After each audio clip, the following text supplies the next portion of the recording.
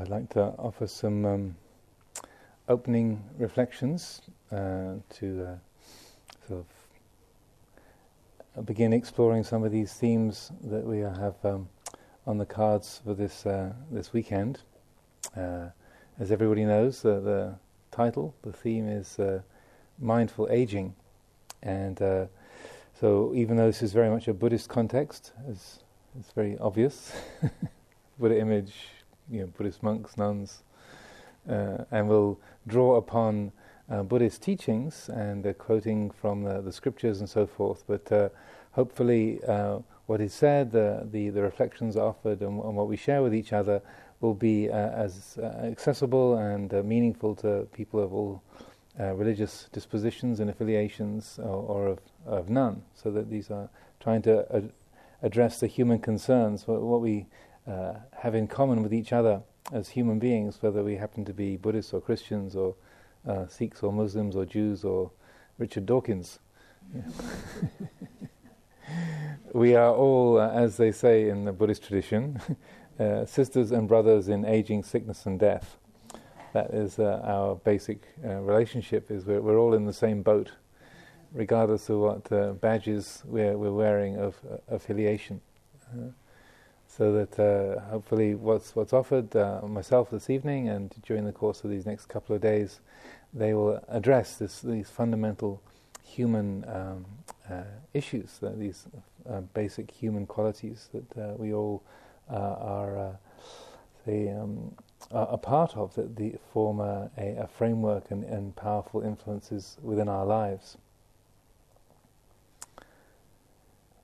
So this theme of mindful aging, and it was quite striking as we put out the notices for this weekend and for the subsequent Death and Dying retreat. Joseph Capel, Babakaro and myself be leading. We thought aging on the weekend, death and dying. Yeah. As a follow-up, a very appropriate mixture. There was a very large number of people applying to get onto these events, and very long waiting lists. So obviously it's an important theme, a theme that's close to people's hearts, and an area that we are looking for understanding. And I think one of the reasons, particularly in the West, why the heart clamours for understanding or for a sense of perspective in this area is because I recognise this is a bit of a sweeping statement, but our culture, Western culture, is very much a culture of the denial of aging, denial of death, and there's a basic rejection that culturally we follow. We use these euphemisms like, if something should ever happen to me. If. We don't say, when I die. That's going down to ruin dinner party conversation. It's going to spoil the conversation immediately. You don't say, when I die. You say, if something should ever happen to me, if, first conditional, something that we won't talk about, second conditional, should, third conditional, ever, fourth conditional. It's like that's a lot of padding, and we look at the way that we relate to our self-image and the way that we present ourselves, and just looking at the media and our education and the whole system of how the human person is held in society. And if you look at the advertisements, unless the adverts are for stair lifts, usually the person in the advert is 23 good-looking and cheerful. And there's actually a very small proportion of society that is 23 good-looking and cheerful. But that's the epitome. That's what we're held up. If we've got it right, then that's how we will look and how we will be. And billions and billions of pounds are spent annually on cosmetic surgery, anti-aging creams, hair dye for men and for women. Trying to hold back the night. To hold back that process, and it's understandable. People want to feel good and have a good positive self-image. But it's very striking how that positive self-image is based around not getting old. I mean, how many newsreaders are there over the age of 70? Even the newsreaders, it's like hardly a kind of glamorous occupation. It's older people are, in a way, the mind holds it as almost like a different species. That's old people. That's something else. That's somehow other. It's not us. We are somehow conditioned in our perceptions. And again, I recognize these are sweeping statements, but I think probably most of us can recognize some truth, some validity in that. We push that away, and then we sort of hope that it's not going to happen to us, that somehow we'll find a way around it. So that I felt that one of the things that's very useful to look at this weekend, and also is a very a powerful theme of Buddhist tradition, I think what it can also offer to society, is that sense of breaking through those habits of denial, and that we're looking at our life in a more complete and whole way, and to say challenge those perceptions of aging being some kind of unfortunate accident, to be avoided. I'm not recommending not looking after our health, or sort of deliberately dyeing our hair grey, or shaving out, men sort of shaving out the panel in the middle so it'll sort of increase our balding rate. I mean, we do that every 2 weeks anyway as monastics, but it's not to say to make things more uncomfortable or obstructive for ourselves, but more instead to draw into focus the whole spectrum of our life as a single integrated piece, rather than the ending, or the aging process, and the ending of life being some kind of negotiable and unfortunate accident that we're subject to, or some kind of a negotiable contract. That if we can just word it right, or come to the right agreement, we'll find a way around that. So is this making sense? Yeah. So this, so in terms of that aspect of our life, the aging process, the Buddha speaks about this very directly, and also pointing out that aging is painful and difficult, even for the Buddha. I'm not sure if the sutta quotations were sent out to everybody in the attending this, but I hope some of you read those through. And there's a couple of passages in there when the Buddha, as an old man, he had chronic back pain. So you might think fully enlightened Buddha, beyond suffering. That you think, well, that sounds nice, become an arahant, no more suffering. Doesn't mean no more suffering. Doesn't mean no more pain. It means no more anguish around that, no more anxiety or resentment or contention against that. So when the Buddha was elderly, he had chronic back pain. There's this beautiful description of him.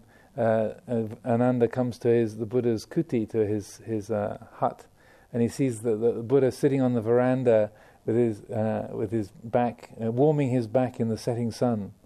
So easing the aches in his back with the heat of the setting sun to just sort of soften the discomfort. And Ananda says, "Oh, this is amazing! It's how before, when you were young, Venerable Sir, your complexion was bright and clear, your skin was flawless, and now you're so aged, your skin is wrinkled, your muscles are flaccid, the whole thing is." Form is so changed. The whole thing is so different from how it was when you were a kind of powerful young man, a kshatriya youth. And the Buddha said, "Yep, that's how it is, Ananda.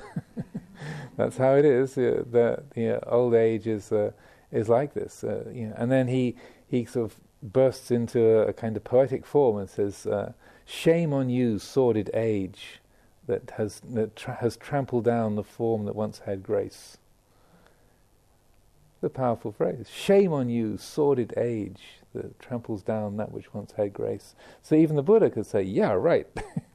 this is painful. This is difficult. Yeah, there's a loss. There's a feeling of that which was, say, good and pleasant in the eyes of the world and the experience of the world. Now it's gone, and it's painful. And that which was gracious is now, the back is bent, the skin is wrinkled, the faculties are dimmed. That's how it is. Also in the Mahaparinibbana Sutta, just before his passing away, he is again talking about his physical experience, and he said, "My body is like an old cart held together with strings and straps. Like an old cart is held together just sort of with wires and straps and bits of this and that, just sort of holding the bits together. My body is just the same. There's that unless I absorb my mind completely into emptiness, then my body is in a state of constant discomfort." Just a matter-of-fact statement. So unless he completely let go of all attention to the sensory world, and absorbed it utterly into the sunyata vihara, the abiding in emptiness, he was feeling pain. But also, being a Buddha and being fully enlightened, he knew how not to make a problem out of it. So that's the key piece. So when we take that as a reflection, or I say a guidance for our own lives, the encouragement is to recognize that even though we can also, keep fit and eat good foods and make things as supportive and as beneficial as we can, the aging process is in fact inexorable.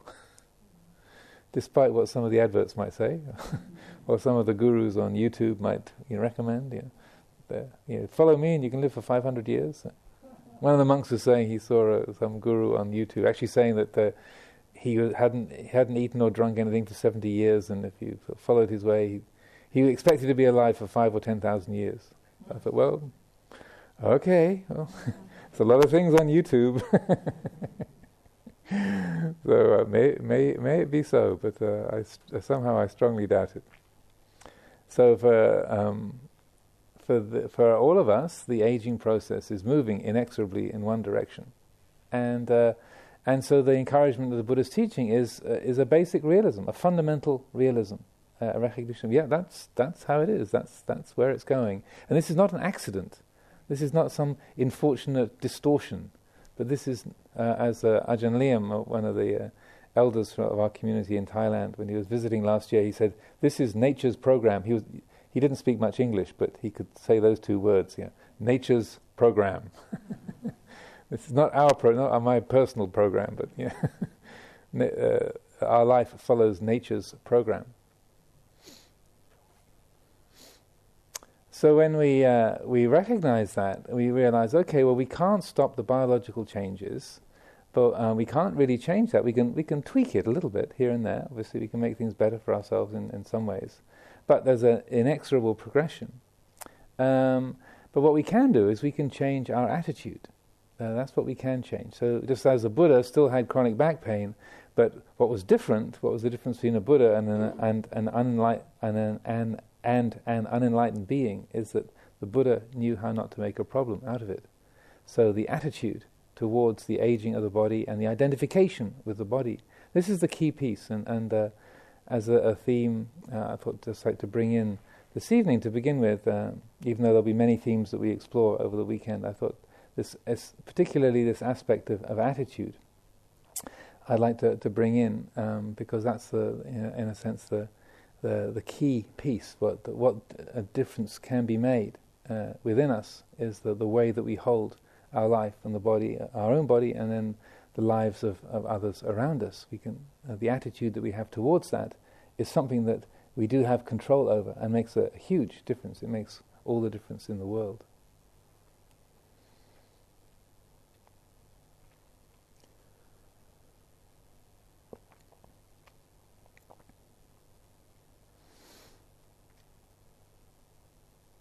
In Buddhist tradition, in the teachings, we have the story of the Buddha's life before his enlightenment. The legends go, the stories go that he was a wealthy prince living a very sheltered life. His father tried to keep him protected from anything that would arouse a spiritual motivation in him. So he surrounded him with luxury and kept him pretty much under house arrest in a palatial and luxurious circumstances in Kapilavatthu in Nepal, northern India. And but the story goes that he got curious about what life was like outside the palace, and so he snuck out with his charioteer and then went through the streets of Kapilavatthu. And then on several different journeys, he encountered, first of all, a sick person, someone who was lying in their own excreta and vomit, kind of curled up on the street. And he said, "What's happened to them? What's happened? What's wrong with this person? Why are they like that?" And Channa, his charioteer, said, "Well, that's a sick person, Your Majesty. that's sickness. Yeah, we're all subject to sickness." He said, "Oh, really? Hmm." And the next journey out, they encountered an aged person, this old, woman, kind of bent over, walking stick, grey hair, all thin and falling out, and covered in wrinkles. "Oh, what happened to her? She's in a terrible state. Is this that sickness thing?" So, "Oh no, well, this is the sickness of old age. Yeah, that's where our lives are going. That's even if you stay healthy, that's where you end up. Well, she's healthy. Well, she doesn't look too bad. she's just old. That's all. Oh dear. Oh, okay."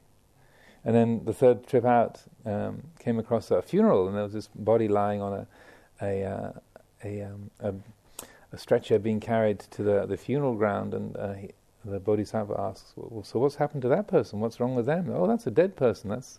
That's after aging and sickness. Then that's the next phase. That inevitably all these bodies die. They come to an end. Every single person here on the street, around us, every one of us, everyone in this room, is going to die. The breath will come to an end, the body will stop living, and that process of being alive and being awake and being a person will finish." Oh. So these are the first three of what were later known as the heavenly messengers. And then the fourth trip out, then the Bodhisattva sees a wandering monk, this sort of fellow with ragged robes on and dreadlocks and with that covered in sort of ashes and with a walking staff. What's he doing? He doesn't look like the rest of the people on the street. What's he up to? What's his way of life about? And he said, "Oh, this is a wanderer, a sannyasin, a samana. He's seeking the deathless. He is the one who has left the household life and is given himself to seeking the realization of truth." Said, "Oh, aha, that's interesting." So then, whether this is a symbolic tale or whether it actually happened exactly that way in the Buddha's life, then certainly what that led to, those kind of experiences led to a particular reflection. And this is another very powerful passage from the teachings where the Buddha, as a bodhisattva, as the young 29-year-old man, considers, well, why should I, being subject to aging, to sickness, to death, also seek after that which is subject to aging, sickness and death as well? Why instead do I not seek that which is unaging, unailing, deathless? Why don't I seek that instead? So then he says, and very simply, so I decided, I will seek the unaging, the unailing, the deathless. And that was the motivation to cause him to leave the palace and to take to the road as a wanderer. So these are called the heavenly messengers, and people might wonder, well, why are they? What's so heavenly about them? A sick person lying in their own vomit and so on, and somebody crumpled over with covered in wrinkles and with a walking stick and a dead body. What's so heavenly about that? And what's the message? If they're messengers, but what the message was that. This is the inevitable aspects of life. This is part of our living world. This is part of the process that we're all in the midst of. That is the very fabric of our life. We are all part of this same process, and so it's a heavenly message, because then when we wake up to that, then it brings about a change. There's a change in attitude that can bring that quality of, I'd say, the shift in attitude. When we really allow that into the heart, it's not just something which is sort of depressing or saddening, but it's like, as within the Buddha's life itself, he's realized, oh, if that's the case, right, why am I chasing after things that are also subject to the same problems? Why, is there something that's different and inspired by the sight of the wanderer and that hearing the words, seeking the deathless or the transcendent, the ultimate truth, then something in his heart went, aha! So that there is an alternative. Now, what's that about, and how do we find that? So the message is heavenly so far as it brings about a true brightness, or an access to those qualities of genuine, freedom and an inner, joyfulness, or an inner brightness. There, another the teachings that were there on those sutta quotes that we sent out was a dialogue between the Buddha and King Pasenadi, and he says, "So great King, what have you been doing? Where have you come from? Now you come to visit me." He said, "Oh, I was just occupied with the kind of stuff that a warrior noble king, drunk on his own power, and was completely carried away with worldly concerns. I was just doing that kind of stuff, normal king stuff." In this very sort of sweetly understated way, just the kind of things that kings do, intoxicated with their own power and authority and their own sort of worldly concerns. And that's what I was up to. And so the Buddha said, "So great King, can I ask you a question? So, if you've got a messenger coming from the north saying there's a huge mountain as high as the clouds approaching from the north, crushing everything underneath it, and then another messenger came from the east and the west and the south, and they all said the same thing, there's these huge mountains coming from the four directions, as high as the clouds, crushing everything beneath them. Yeah, if they brought you those messages, what would you do?" And King Pasenadi said, "Well, if these mountains were approaching like that, then what could I do but except to endeavor to live in accord with the Dhamma, and to live in accord with reality, to cultivate wholesomeness, to do kind and meritorious acts, and to dedicate my life to goodness. What else could you do?" And the Buddha said, "Very good, great King, because aging and sickness and death are closing in on you like the mountains from the four directions. So you gave the right answer." Well, what you can do, what's there to do, but to live in accord with reality and to cultivate that which is wholesome and beneficial and beautiful. Another of the very beautiful teachings that I thought would be useful to reflect on, and I encourage people to look at, is the dialogue between the Buddha and Nakula Pitta. And there's a particular relationship between Nakula Pitta and Nakula Mata, who are an elderly couple, and the Buddha, because it's said that they had been his parents in 500 previous lifetimes. So they have a special place in the kind of Buddhist history and Buddhist pantheon. And so he has... they're sort of lay supporters, lay students of the Buddha, but he gives them some extra attention. There's a particularly dear relationship between them. Yeah. And so that one day Nakula Pitta comes to the Buddha and says, "I'm really old and so decrepit, and I'm bent over, and my faculties are all wearing out, and I'm very afflicted in the body. So can you?" I'm getting really decrepit and elderly. So can you give me some advice? How should I live now that I'm getting so close to the end of my life and I'm so broken down and worn out like this? And the Buddha simply said, "Well, Nakula Pitta, even though you are afflicted in body, then you should train yourself not to be afflicted in mind also." And then Nakula Pitta, just hearing those words, he was really happy, and this lit up and was bright, and took his leave. And a little while later, he came across Venerable Sariputta, and Sariputta said, "Wow, Nakula Pitta, you look very bright, radiant, luminous. Maybe it looks like you just had a conversation with the Buddha. You seem lit up with the ambrosia of the deathless." And he said, "Indeed, Venerable Sir, I am alight with the ambrosia of the deathless. I've just drunk of the deathless ambrosia of the Buddha's words." And so then Sariputta asked him, "Well, what did he say to you?" And he said, "Well, he said, even though you're afflicted in body, you should learn how to not be afflicted in mind as well." And he said, "So did he explain what he meant by that?" He said, "Oh no, I didn't ask." "Oh, Nakula, you really, you missed out there. You should have asked him, because you're right, face to face with the Buddha. You should have taken the opportunity to ask him." So, "Oh, okay. So can I ask you?" He said, "Okay." So what should I have asked him? And if you could give an answer in the Buddha's place, what would you say? And then Sariputta gives this beautiful description saying, well, to be afflicted in body and afflicted in mind, then when you look at the body or you relate to the body, you relate to the body as this is me, this is mine, this is who and what I am.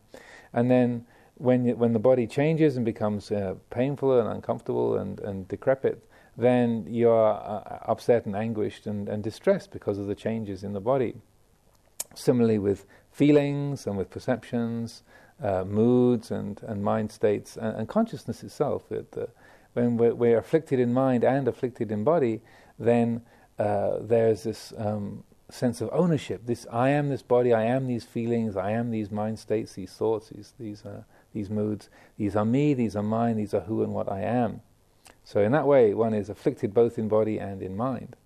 But if instead one regards the body to recognize, well, this is not truly something that it's not a self, it doesn't belong to a self, it's not who and what I am, then one can be afflicted in body but not afflicted in mind. And so too with feelings, with perceptions, thoughts and moods, that you by holding them in a different way, by shifting the attitude, by changing the attitude, then one is afflicted in body but not afflicted in mind. The mind is free, the mind is unburdened, is unhindered, unfettered by the nature of the body. So this is a key insight, and I feel one that's very well worth exploring and looking at.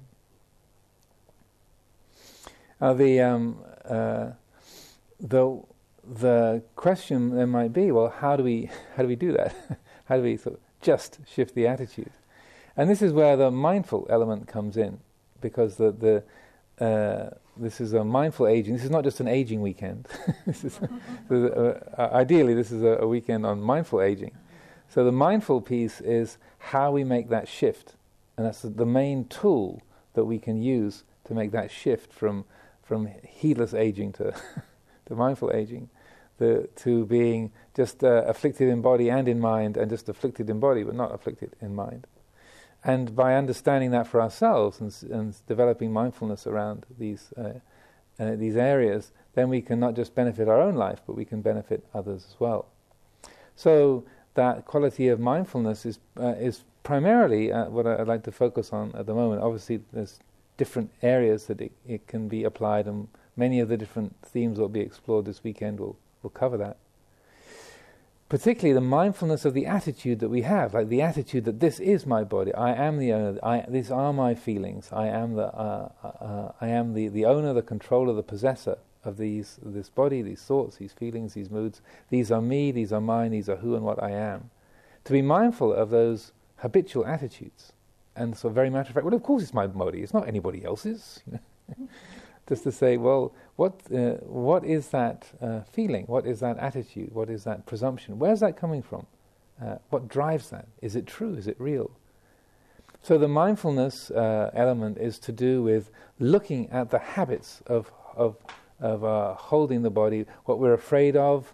That sense when we look in the mirror first thing in the morning, we go, "Oh dear, where did that old bloke come from?" Yeah. Shame on you, sordid age. Maybe we don't think quite so poetically early in the morning, but that first of all, a mindfulness on what are the attitudes that we hold, and then a mindfulness of how we can shift those attitudes. Now, it's an interesting thing that because our conditioning is very much to deny aging and to resent it, to fear it, to deny death and push it away, that we don't like to think about it, or we're kind of keeping it in the background. It's a sort of, it's more of that putting on our face for the world, or smartening ourselves up to try and look 23 and cheerful on our way to a dance. As Ajahn Sujita once pointed out, even when you're in your coffin, you're dressed up looking like you're going to a party. So even if you don't want to, other people do it to you, do it for you. So that so that we have these strong habits of pushing away and denial, and mysteriously the Buddha's approach was to go, well, maybe not mysteriously, but ironically in a way, the Buddha's approach to dealing with the issue and the most regular advice is what's called the 5 subjects for frequent recollection. So the Buddha encouraged, every day it's important to remember these 5 things. I am of the nature to age, I am of the nature to sicken, I am of the nature to die. All that is mine, beloved and pleasing, will become otherwise, will become separated from me. I'm the owner of my karma, heir to my karma, born of my karma, related to my karma, abides supported by my karma. Whatever karma I shall do, for good or for ill, of that I will be the heir. Now, oftentimes when you present this, say on a retreat or when you're teaching, and you say, I am of the nature to age, I am of the nature to sicken, I am of the nature to die, the level of depression in the room rises. Because to our habits of self-view, it's like that. We don't want to hear. I don't want to hear that. Don't tell me that. I came here to brighten up and make my life more enjoyable. But now you're telling me you're kind of grinding it in. And yes, well, there's no need to laugh at us, Ajahn. We're all in the... just because you don't use makeup or hair dye, that you're not looking for a new spouse or anything. So it's all right for you.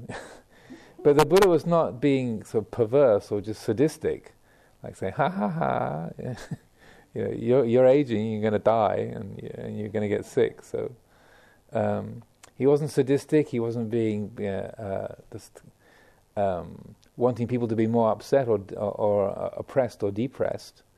But what he was doing is trying to encourage this radical realism to say, on the level of being a person, this is the fact. On the conventional level, we are human beings, and the fact is, we are of the nature to age. These bodies age. They are subject to sickness. If they weren't, we wouldn't have hospitals and doctors. We wouldn't. How many therapists have we got in the room? If we weren't subject to sickness, we wouldn't need therapists or doctors. I won't ask for a show of hands of how many people, are in the medical or caring professions, but that's because there is sickness. I am of the nature to sicken. We are of the nature to die. So that by turning the attention to that and allowing those thoughts in, like thinking the unthinkable, or just allowing that in a mysterious way, the heart says, "Oh yeah, well, duh, of course. How could it be otherwise?" And there's this. What we're experiencing is that when you try to deny it and push it away, you reify it. You make it real. If you're running away from your own shadow, there's this little thing behind you, and keep running. Oh dear, it's still behind me. Keep going. Go faster, or dodge to the left. Go through this door. Go through that one. And, oh dear, it's still behind me. And so, as long as we're running from that shadow, and hoping it will go away, or hoping it's not really there, we reify it. We make it into some real thing that is a true danger to a real me, and that is a kind of fundamentally unbearable or awful, dreadful possibility that we're experiencing, the feeling of oppression and threat. What this kind of reflection on these 5 subjects is turning towards them, inviting them in and saying, yes, this body is aging, even since the beginning of this seminar. We're all an hour and a half older since we all gathered here at 7:30. Inexorable. One direction the aging process is going. Yes, that's what's happening. So it's like when you stop and you turn around and you look and you think, oh, it's just my shadow. But what was I running from? All that heat, all that agitation, all that anxiety, and it was just my own shadow I was running from. And that brings an inner relaxation. There's why was I getting so upset? How did I think this was negotiable? What was I dreaming of that I thought there was some other possibility? So the heart relaxes. The ego is still threatened, probably, but the heart relaxes. And so that what we're trying to do is to shift the center of our world in a way from being a self-centered, or ego-centered perspective to a heart-centered perspective. Because when the ego meets with the unknown, generally what is experienced is fear. When we meet the unknown or the mysterious from a place of ego-centered thinking, an self-centered attitude, the unknown is threatening. When the ego-centered, self-centered thinking is dropped, when there's this, what we call self-view in Buddhist terminology, or Sakkaya Ditthi, when that is dropped, when the self-centered thinking is dropped, and we meet the unknown or the mysterious from the level of the heart, what is experienced is more wonderment, the quality of mystery. We don't know, but the unknown is not threatening. So it's a radically different quality that is experienced at that time. So that when we talk about mindful aging, in a way what we're trying to do is to bring that quality of reflective awareness, of mindfulness, heartfulness, to these aspects of our life, that the changes in the body, in our own lives and the lives of people around us, so that we are able to welcome that quality of the natural quality of aging, and that seeing that nothing is going wrong. This is just this is the program. This is always the program, and that we can therefore be at ease. We didn't maybe realize that, or our ego is not very pleased about not looking 23 and cheerful. But that's just the ego's concerns, and that's fine and well and good, and it can have its peace. But when we listen to the heart, to listen to our own intuitive wisdom, there's a relaxing, there's an easefulness there.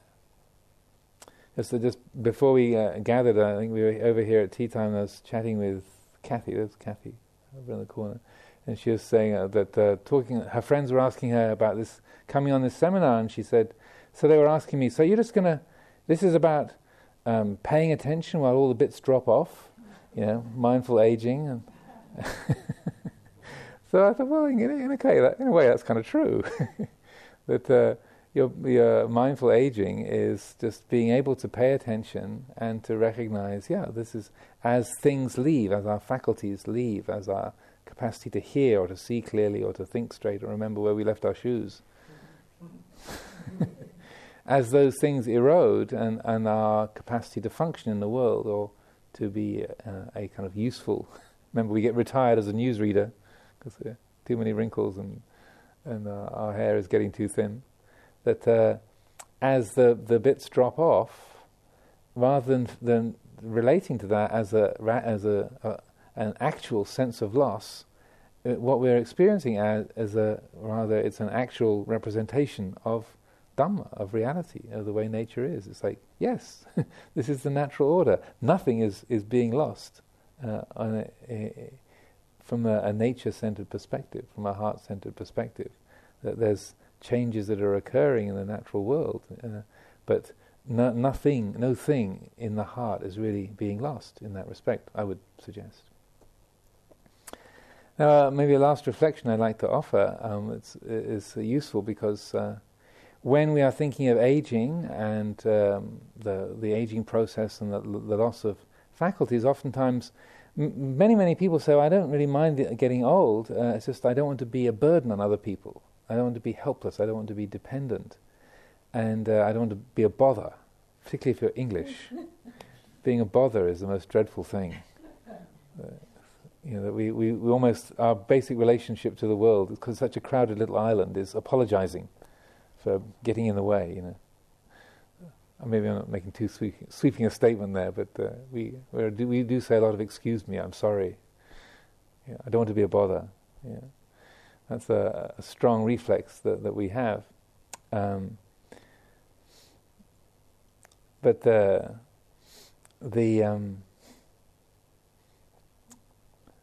way that we relate to our experience of say loss or dependency, it can be in a way more threatening or more painful, more difficult, more hard to bear than physical disabilities, having diabetes or not being able to walk so well.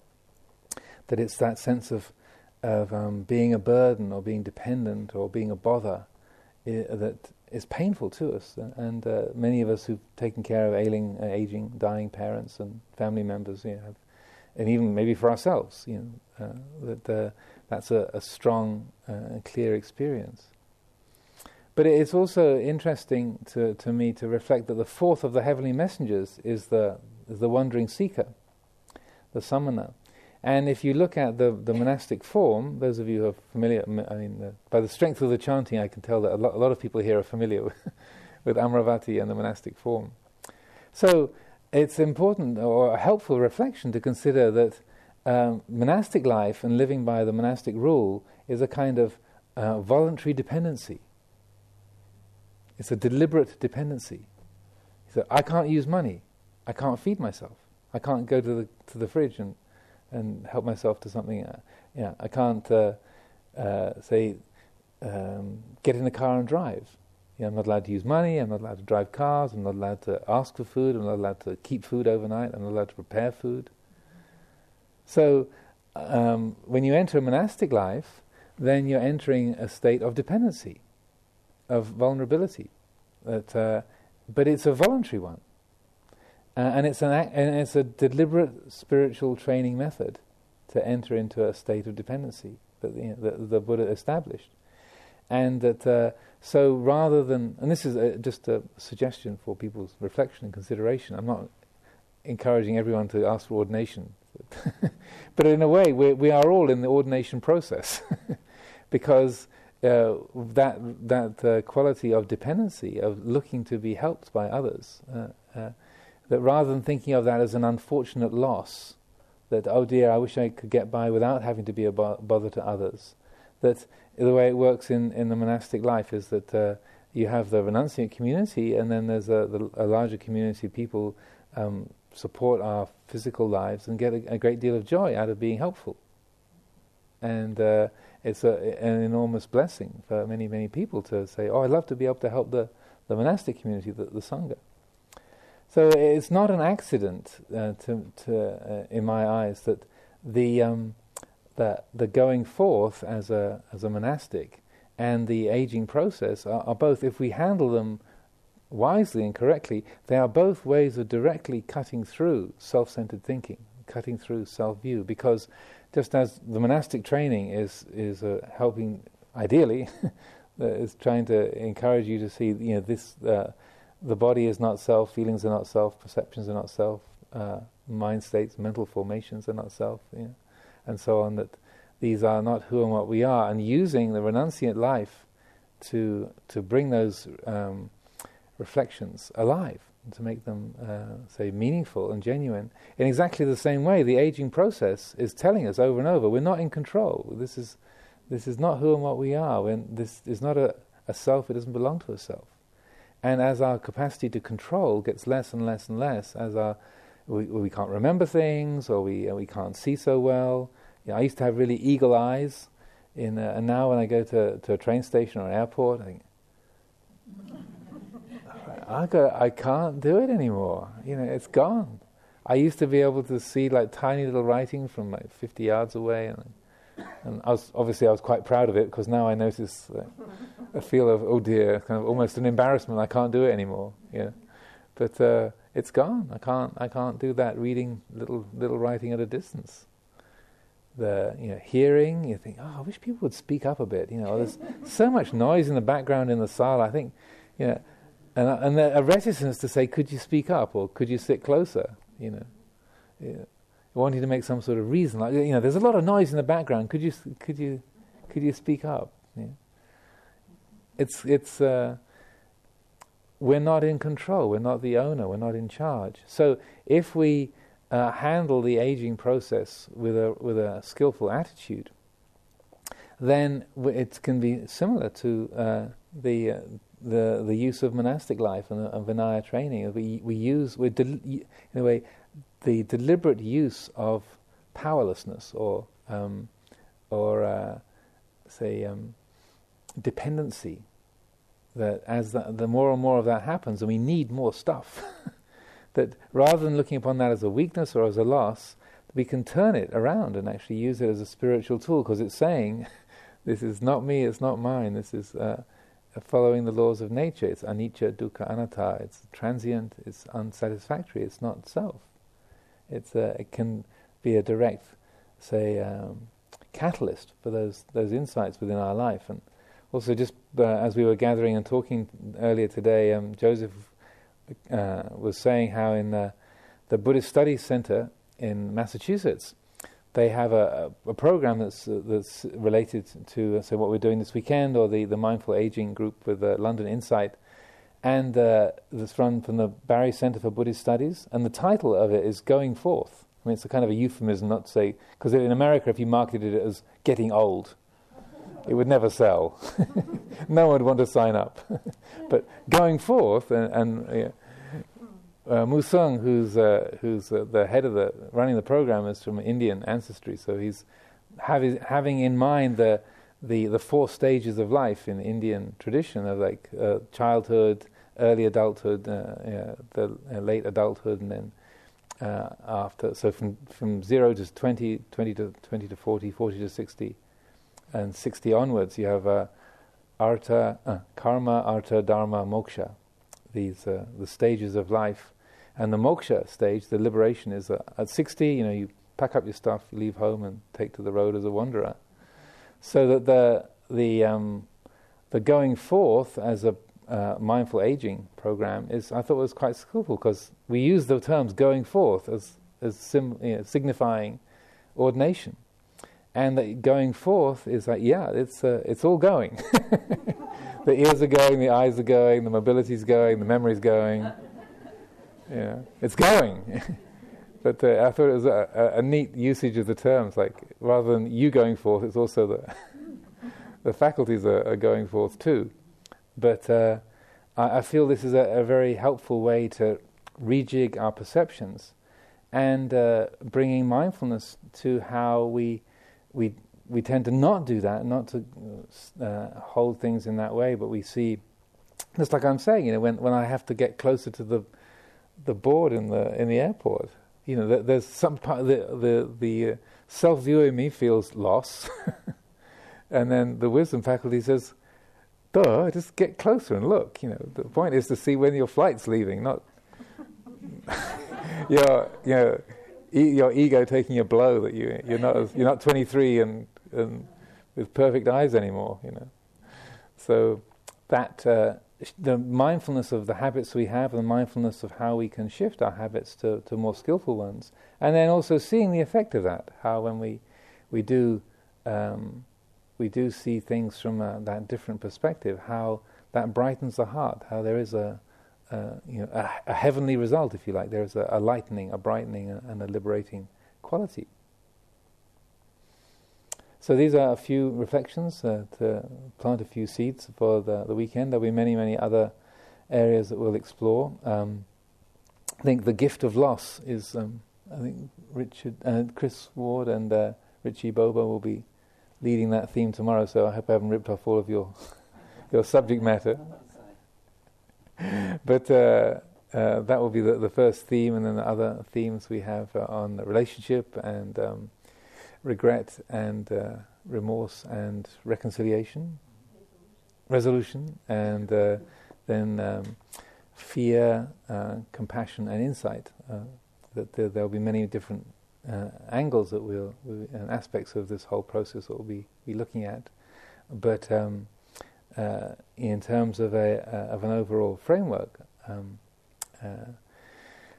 I would also encourage a sense of listening to everything that's said, and whatever is useful and meaningful, and to take that and cherish that, apply that, and whatever is said, no matter how with how much apparent authority, that if it's not meaningful or it's not useful or it doesn't match your own experience, then please leave that aside. This is the spirit that Buddhist teachings are always offered in. So that hopefully during this weekend there'll be things that are useful, and people also, I would again encourage you all to recognize this is a time for dialogue and engagement, and not just being talked at, even though that can happen. To take this as an opportunity to engage with each other and to to share what understanding and insights and perspectives that you all have. So I offer this for consideration this evening.